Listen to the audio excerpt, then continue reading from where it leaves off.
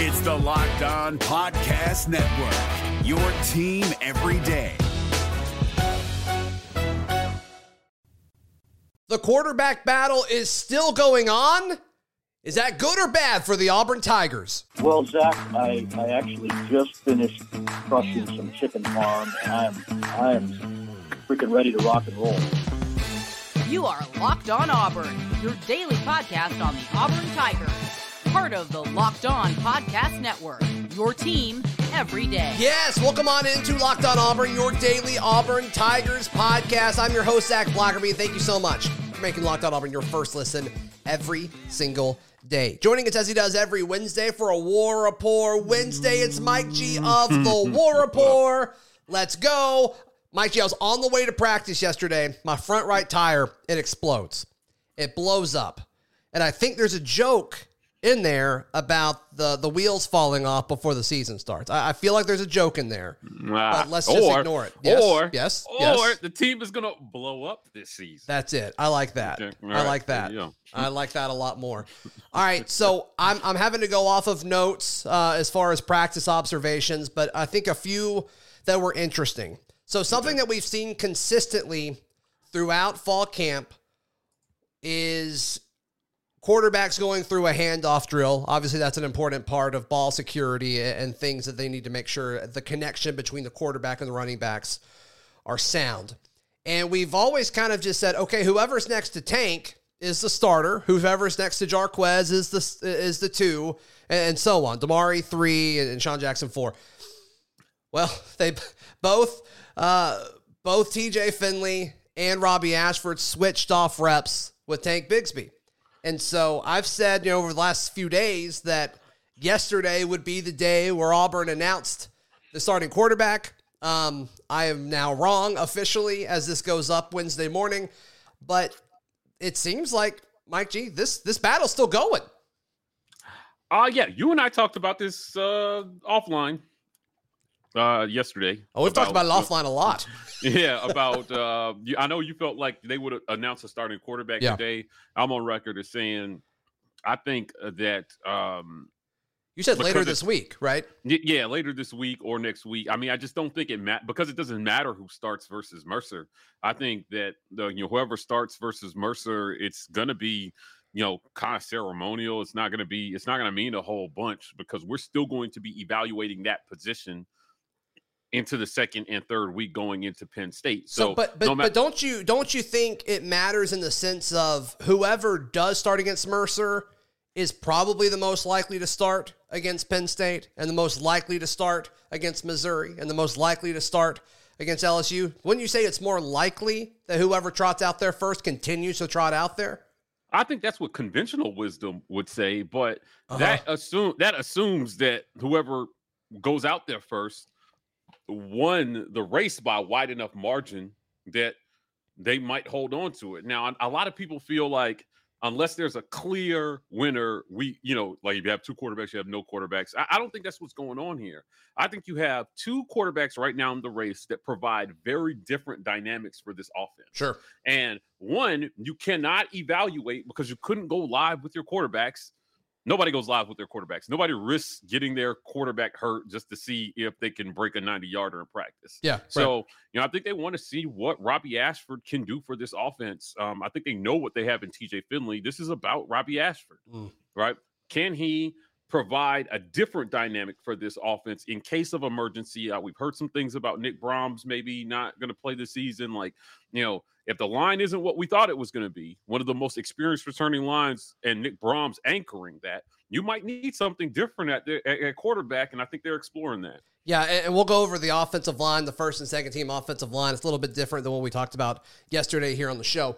So the big talking point, and you kind of hinted at it, I don't think you explicitly said it, but you've hinted at it in what you were just saying, is the quarterback battle is going to continue through Mercer and San Jose State going into Penn State, right? That's what a lot of people are saying. And that's probably true. I think I agree with that. But let's talk about, just for a second, what exactly that means and what exactly that looks like. Okay. So do you think that means that, QB1A starts the game and does a few drives, and then QB1B goes in and plays the same amount of snaps? Like, what is that position battle going into Mercer and San Jose State look like from a diplomatic standpoint? Okay, so here's what I think will happen. I'll answer your question and say what I think will happen. Yeah, TJ Finley's going to go out there first. Sure. I think that he's done enough this offseason. He's done enough in meetings and practices to earn the right to go out there first. Okay. And a lot of fans want to see, is this improvement that we've heard about, is it going to translate to the field on Saturdays? He's going to get a chance to show whether it has or it hasn't against some pretty weak opponents, some opponents that they should beat. Totally. If it hasn't translated in a clear and obvious way, here comes Robbie Ashford, right? It's pretty simple. So TJ goes out there first. Pause just for a second. Pause. I just want to make sure we're on the same page here, and I'm asking questions as you go along, because a lot of people are saying this, but I don't think we're actually talking about it. So okay, I agree with you. So, but what is TJ Finley going out there and looking good and looking the part? What does that actually look like? Because I think we all can agree Auburn can score 35 points against Mercer in the first half in theory and still not look good, right? Yeah. Or the quarterback play not be great. So what are we talking about here? Are we talking about reads that, the fan base may not really be able to see, but the coaching staff will be able to?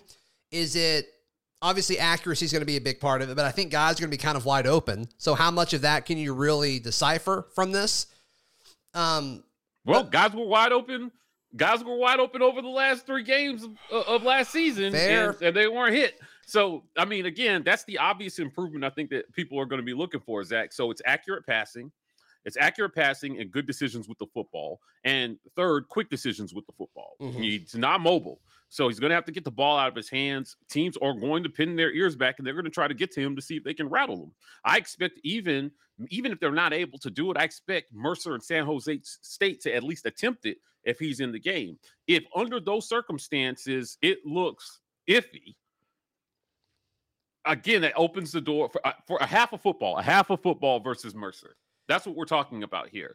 You start the season, you give them a half to get in the flow of the game. You make sure you're calling plays. You give it a chance to look good. So you're saying TJ's in for the whole first half. That's what you're saying. Correct. Okay. Correct. Got it. That's what I think. Okay. And then at the half, if it looks iffy, right? Because there's no scenario under which define iffy. Right, like 2 scores, 3 scores.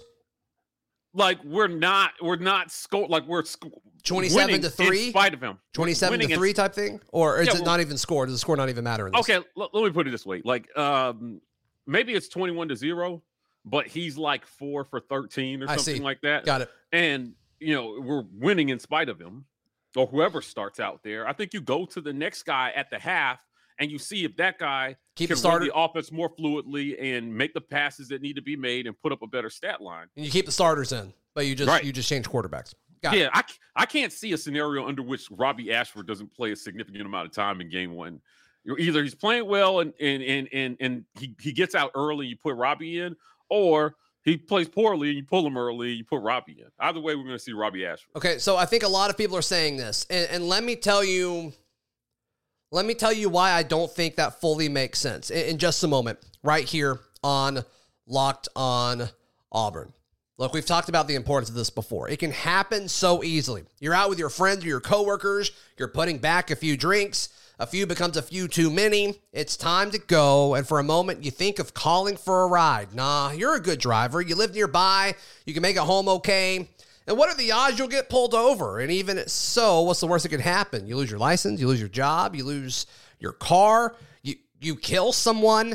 It only takes one mistake, one moment to change your life or someone else's forever. Play it safe and plan ahead to get a ride, drive sober, or get pulled over.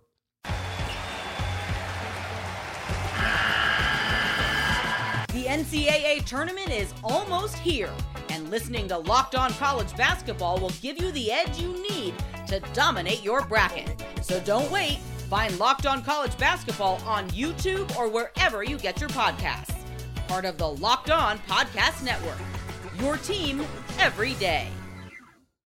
Mike G, our guest on this War Rapport Wednesday. All right, so I think if they play it that way that you're talking about, and I agree, I think we will see it that way. I think we're going to see it that way. I think we see it that way for Mercer and San Jose State. But I believe if that's the way it plays out, TJ is their guy.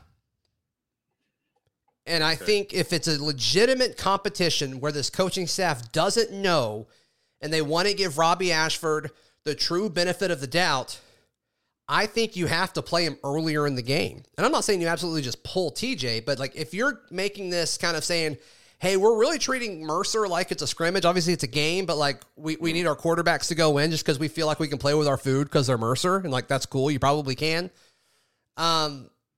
I think you give TJ 2 or 3 drives, and then you give Robbie 2 or 3 drives. I think putting Robbie in a game where you're winning, I don't care like how you got to 21-0, but you put Robbie in, like, I don't think you learn that much. See, okay, I'm iffy on this, Zach. I'm really iffy on this because I think before we continue, I think both of these options are ridiculous. Like, can we agree on this? Like, this is so like ridiculous that we're having to have this conversation, but I do think it's interesting. I just want to discuss the big narrative that every Auburn fan is saying about how this quarterback battle is going to look going into these first 2 games. And I just think both of these options are a little weird, and I don't know if it's really good for the team long-term, but I just think we need to discuss it.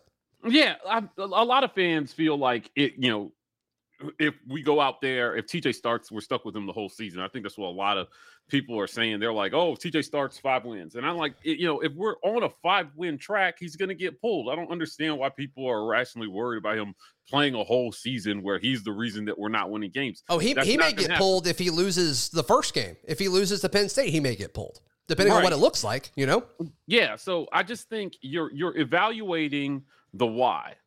If the offense is sputtering, is it because of your quarterback? Is it because of your line? I mean, they've just got to look at the different options. That's why I'm thinking 2 or 3 drives. It just depends. It depends on how those 2 or 3 drives go. How are people performing around him? Have you given enough time to properly evaluate the guy that you technically picked to be the starter? So they're going to have to feel that's part of why these guys make this much money. They're going to have to figure out how to manage that during the game so that they get the information that they need so that by Penn State, you have either an entrenched starter or you're making a change. It's simple. I don't think it's possible to get all the information you quote unquote need. As far as, the theory that Robbie can be a gamer when you turn the lights on, and I think he totally could be. I'm not saying he's not when I say this. But I don't think you could fully get the grasp of what a TJ-led offense looks like and a Robbie Ashford-led offense looks like in 2022 before Penn State unless you start one against Mercer and start one against San Jose State, which that's not going to happen. That is not going to happen. That's the job that these coaches have to do, though. I think that is I agree with you. I don't think you can get all that information, but the guy who makes $5 million is going to have to take all that information from practice in the game and say, this is the direction I'm decided to go. And at some point, you got to commit to an action. I think the only way you could learn everything you need to learn, and it still may be premature, but if somehow it's like when Auburn played Mercer a few years ago and it wasn't pretty, and it's like you're losing or it's close, and the first drive of the third quarter on offense actually matters, and Robbie comes in, then to me, that's really the only scenario where I think we can actually learn everything we need to learn. Do you think that's fair? Yeah, I agree. Like I said, I think, guys, it's going to be a mix of things here, Zach. It's going to be a mix of, what do we feel? This is a tough decision. I mean, over almost half, 6 teams in the SEC last year went to their number 2 quarterback for significant snaps at some point during the season. That's interesting. This is a common occurrence, man. Our national title winner, the guy that they finished the season isn't the guy who won it in fall camp. Wow. So yeah, good point. These coaches have tough decisions to make. And then after that guy got healthy, it was like, do we go back to the guy that we picked? Or do we hang with this guy who honestly was pretty mediocre? He was doing enough for them to win games, but the team seemed to be in a groove. It's just a lot of things that these guys have to evaluate. I do think, though, Mike G, I do think it's a little different when you're dealing with somebody being injured than a battle. How many of those 6 teams do you know were impacted because of injury? Do you know? Do you happen to know that? Yeah, I mean, it's a lot of them, right? Like, I would assume it's most, right? Yeah, right. It's most of them. It was injury, and then they just never went back to the other guy. So, you have to have this is a league where you have to have two guys that can do the job, period. Right? So you may have to go to Robbie Ashford for other reasons, or TJ Finley for other reasons, or hell, if it were last season, Zach Calzada by the end of the season. True. By the Iron Bowl. So you need more than one guy that can do the job. That's why I think nobody should be freaking out about what happens against Mercer. They're developing. This is year one. You got one guy who's first year in Brian Harsin's system and another guy going into his second year.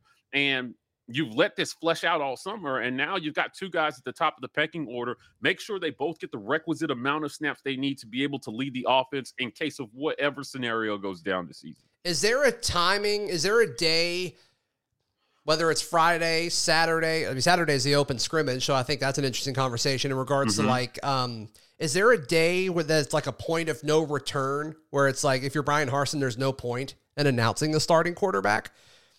To me, it's more about giving love to the dude who earned it than it is about like making the announcement itself. You know what I mean? And so that to me is why I'm a little surprised it hasn't happened yet. I'm actually very surprised it hasn't happened yet. I'm not going to downplay it. I'm shocked that it hasn't happened yet. Because like there's just no way it's not TJ that starts against Mercer. Now, once again, does that matter? Does it matter? Probably not. Actually, I think it does matter a good bit, but a lot of people seem to think it matters. And so I'm just surprised. I'm just surprised it hasn't happened yet. And so my question to you, is there a point of no return? Like if he doesn't announce it by the open practice on Saturday, and you go into your game week preparation without naming it, is there a point to naming it at all? Now you and I talked about this last, where I was just like, see, I don't know that it matters at all. Like there's a number of reasons why he might be playing this close to the vest. Ultimately, it's Mercer, so you hope whoever you you don't have to play mind games with Mercer. You should be able to go out there and just beat them. Sure, right. But ultimately, I really believe that the team, as long as the team knows what's going on, if they understand what the plan is, it really doesn't matter what they tell us. Because those guys will understand what the plan is and what they plan to do. So we would like to know, certainly, but I don't think Brian Harsin is particularly interested in sharing that plan with the media. No, he doesn't care. He doesn't care. But he does care about the fan base, and the fan base wants to know. Sure. I think from that perspective, it is a little bit different of a conversation. But can you imagine how fun it would be, though, if Robbie is the first guy out there against Mercer? Like if he trots it out there, like the place would go crazy, Mike G. If Robbie Ashford was there, or they announced it on the opening lineups video that they do so well on the Jumbotron, if it was Robbie Ashford, like that would just be a crazy moment at Jordan Hare Stadium. That would be so fun. Listen, I think there's reason for excitement, Zach, no matter who goes out there. Sure. But, people do not have to be worried about not seeing Robbie Ashford this season, right? He's not going to be buried on the depth chart. I think they learned their lesson from that last season about having your backup ready to go, because you might need him at some point, and you can't throw him to the wolves when suddenly he gets thrust into duty because of injury or poor play or whatever it is. So I anticipate that we're moving toward an era where our coach prepares two guys to do the job the same way Bama has, the same way Georgia has, the same way other schools seemingly at the top of the SEC have had two guys that can do the job. I know it's not something that they're used to at Auburn, but maybe the feeling is TJ Finley has improved enough to be the starting quarterback. It is actually a tight race. Remember when we've been told in the past, the guy who, he was being pushed by the backup, and just, we feel like we have two guys that can win the job. Yeah, maybe that's true this year. I think it is true this year. Yeah. I think it is true this year. 100% agree. All right. A lot of news happened yesterday in regards to team captains being named, as well as notes from the most recent practice. We'll touch on all that right here on Locked on Auburn.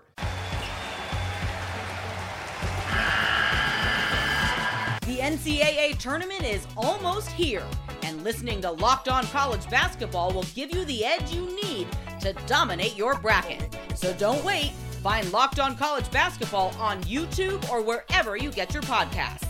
Part of the Locked on Podcast Network. Your team every day. I want to ask you real quick to join our Discord. The Locked On Auburn Discord is free. All you have to do is click the link in the episode description down below, or if you listen on iTunes or Spotify, it's in the show notes.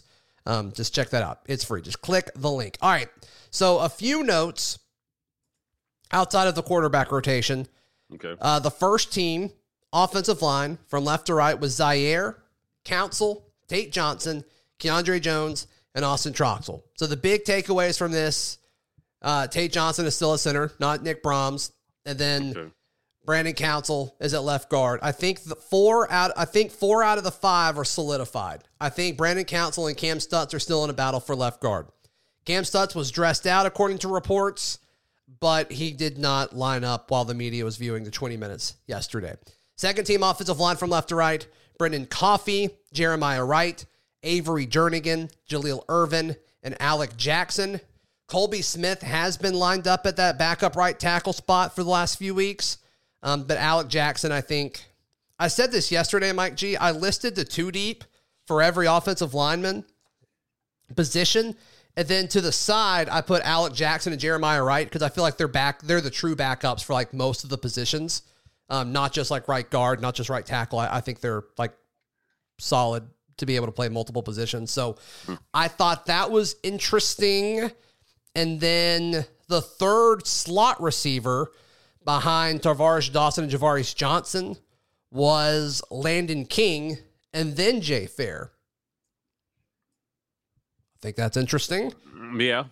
And then there was a lot of throwing, which I think is pointless if I can't like talk about where placement was and all that. So I'm not going to spend time on it. But to me, the offensive line thing is interesting. I think 4 out of the 5. Do you think Nick Brahms plays? I don't think he's going to play this year. Yeah. My heart goes out to this young man. Me too. I had picked him, Zach, in my top 5 most important players of the season. Again, you're talking about a captain on the offense in multiple ways. Going one of the most senior guys in the SEC coming into this season. It's not just about his ability. It was about his mind. It was about his knowledge, his leadership. Losing that hurts. And that actually changes my outlook for the offense quite a bit. Now I have a lot more questions than I had a week ago now that we're almost certain that he's not going to play. So ultimately what this comes down to is the O-line has to take steps forward this year, or they're going to have to call a hell of a game plan to make sure that our tank isn't dodging defenders 2 yards deep in the backfield, and that the quarterback, particularly if it's TJ Finley, has time to get the ball out of his hands in about 2.5 seconds on average. So like it's going to be tough, but we'll see how this group develops. Maybe there's a surprise coming out of this. This is year 2 and the Brian Harsin Get Your Weight Up program, right? They changed that strength and conditioning program significantly. These guys are all reportedly, 40 to 50% stronger than they were last year. That's significant for college offensive linemen. Sure. And, maybe they're a little bit more physically prepared to play the brand of football that Brian Harsin tried to play last year. Hopefully that's the case. Hopefully there's somebody who can step into Brahms' shoes, just like we're talking about developing the number 2 at quarterback. Honestly, a successful program, you need somebody at the 2 deep everywhere, center included. So, again, my condolences to Nick Brahms, man. If he somehow decides to come back and play another season after this, takes a medical red shirt, whatever the case may be, I hope that he finds success in his future football life. But you don't think he's playing this year? I just want to confirm that you don't think so. Okay. Honestly, based on what we've heard, Zach, it feels like it's a foregone conclusion that he's not going to play. Do you think there's an option, Mike G?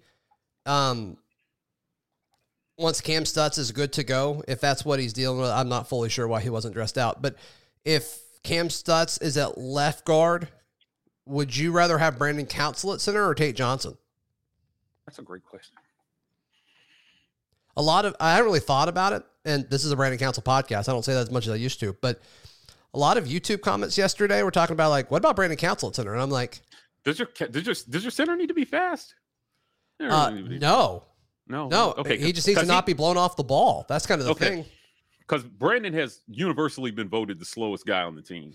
Like, most likely to get caught in a scary movie. His teammates have said he's pretty slow. But he's strong.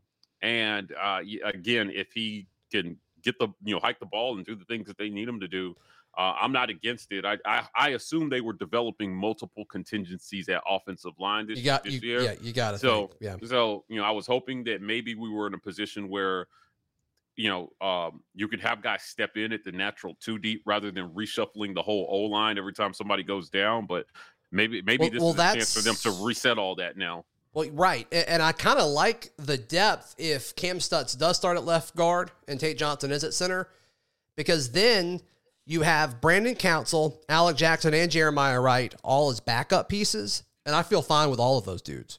Even Alec Jackson at tackle. Like, I'm okay with that in a backup role. So we'll see. We'll see what happens with all of that. Do you think, regarding Brandon Council's speed, do you think if he wants to get faster, he should seek counsel for it?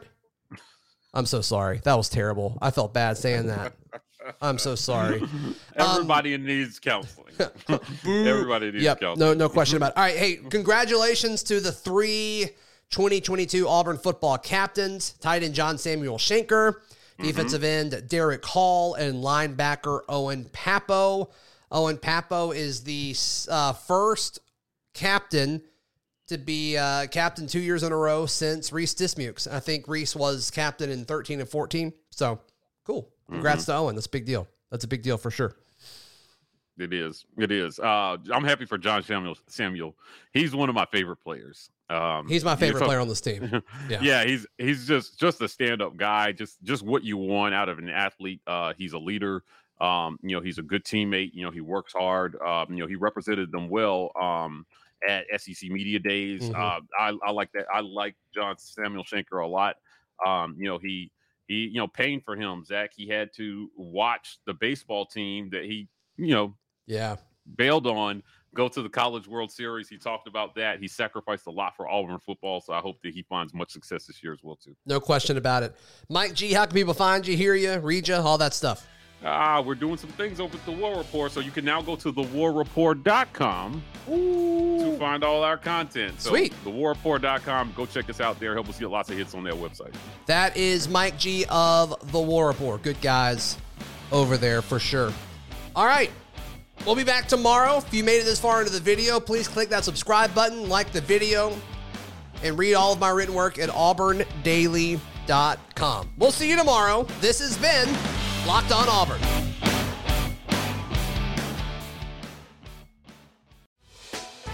Hey, Prime members, you can listen to this Locked On podcast ad-free on Amazon Music. Download the Amazon Music app today.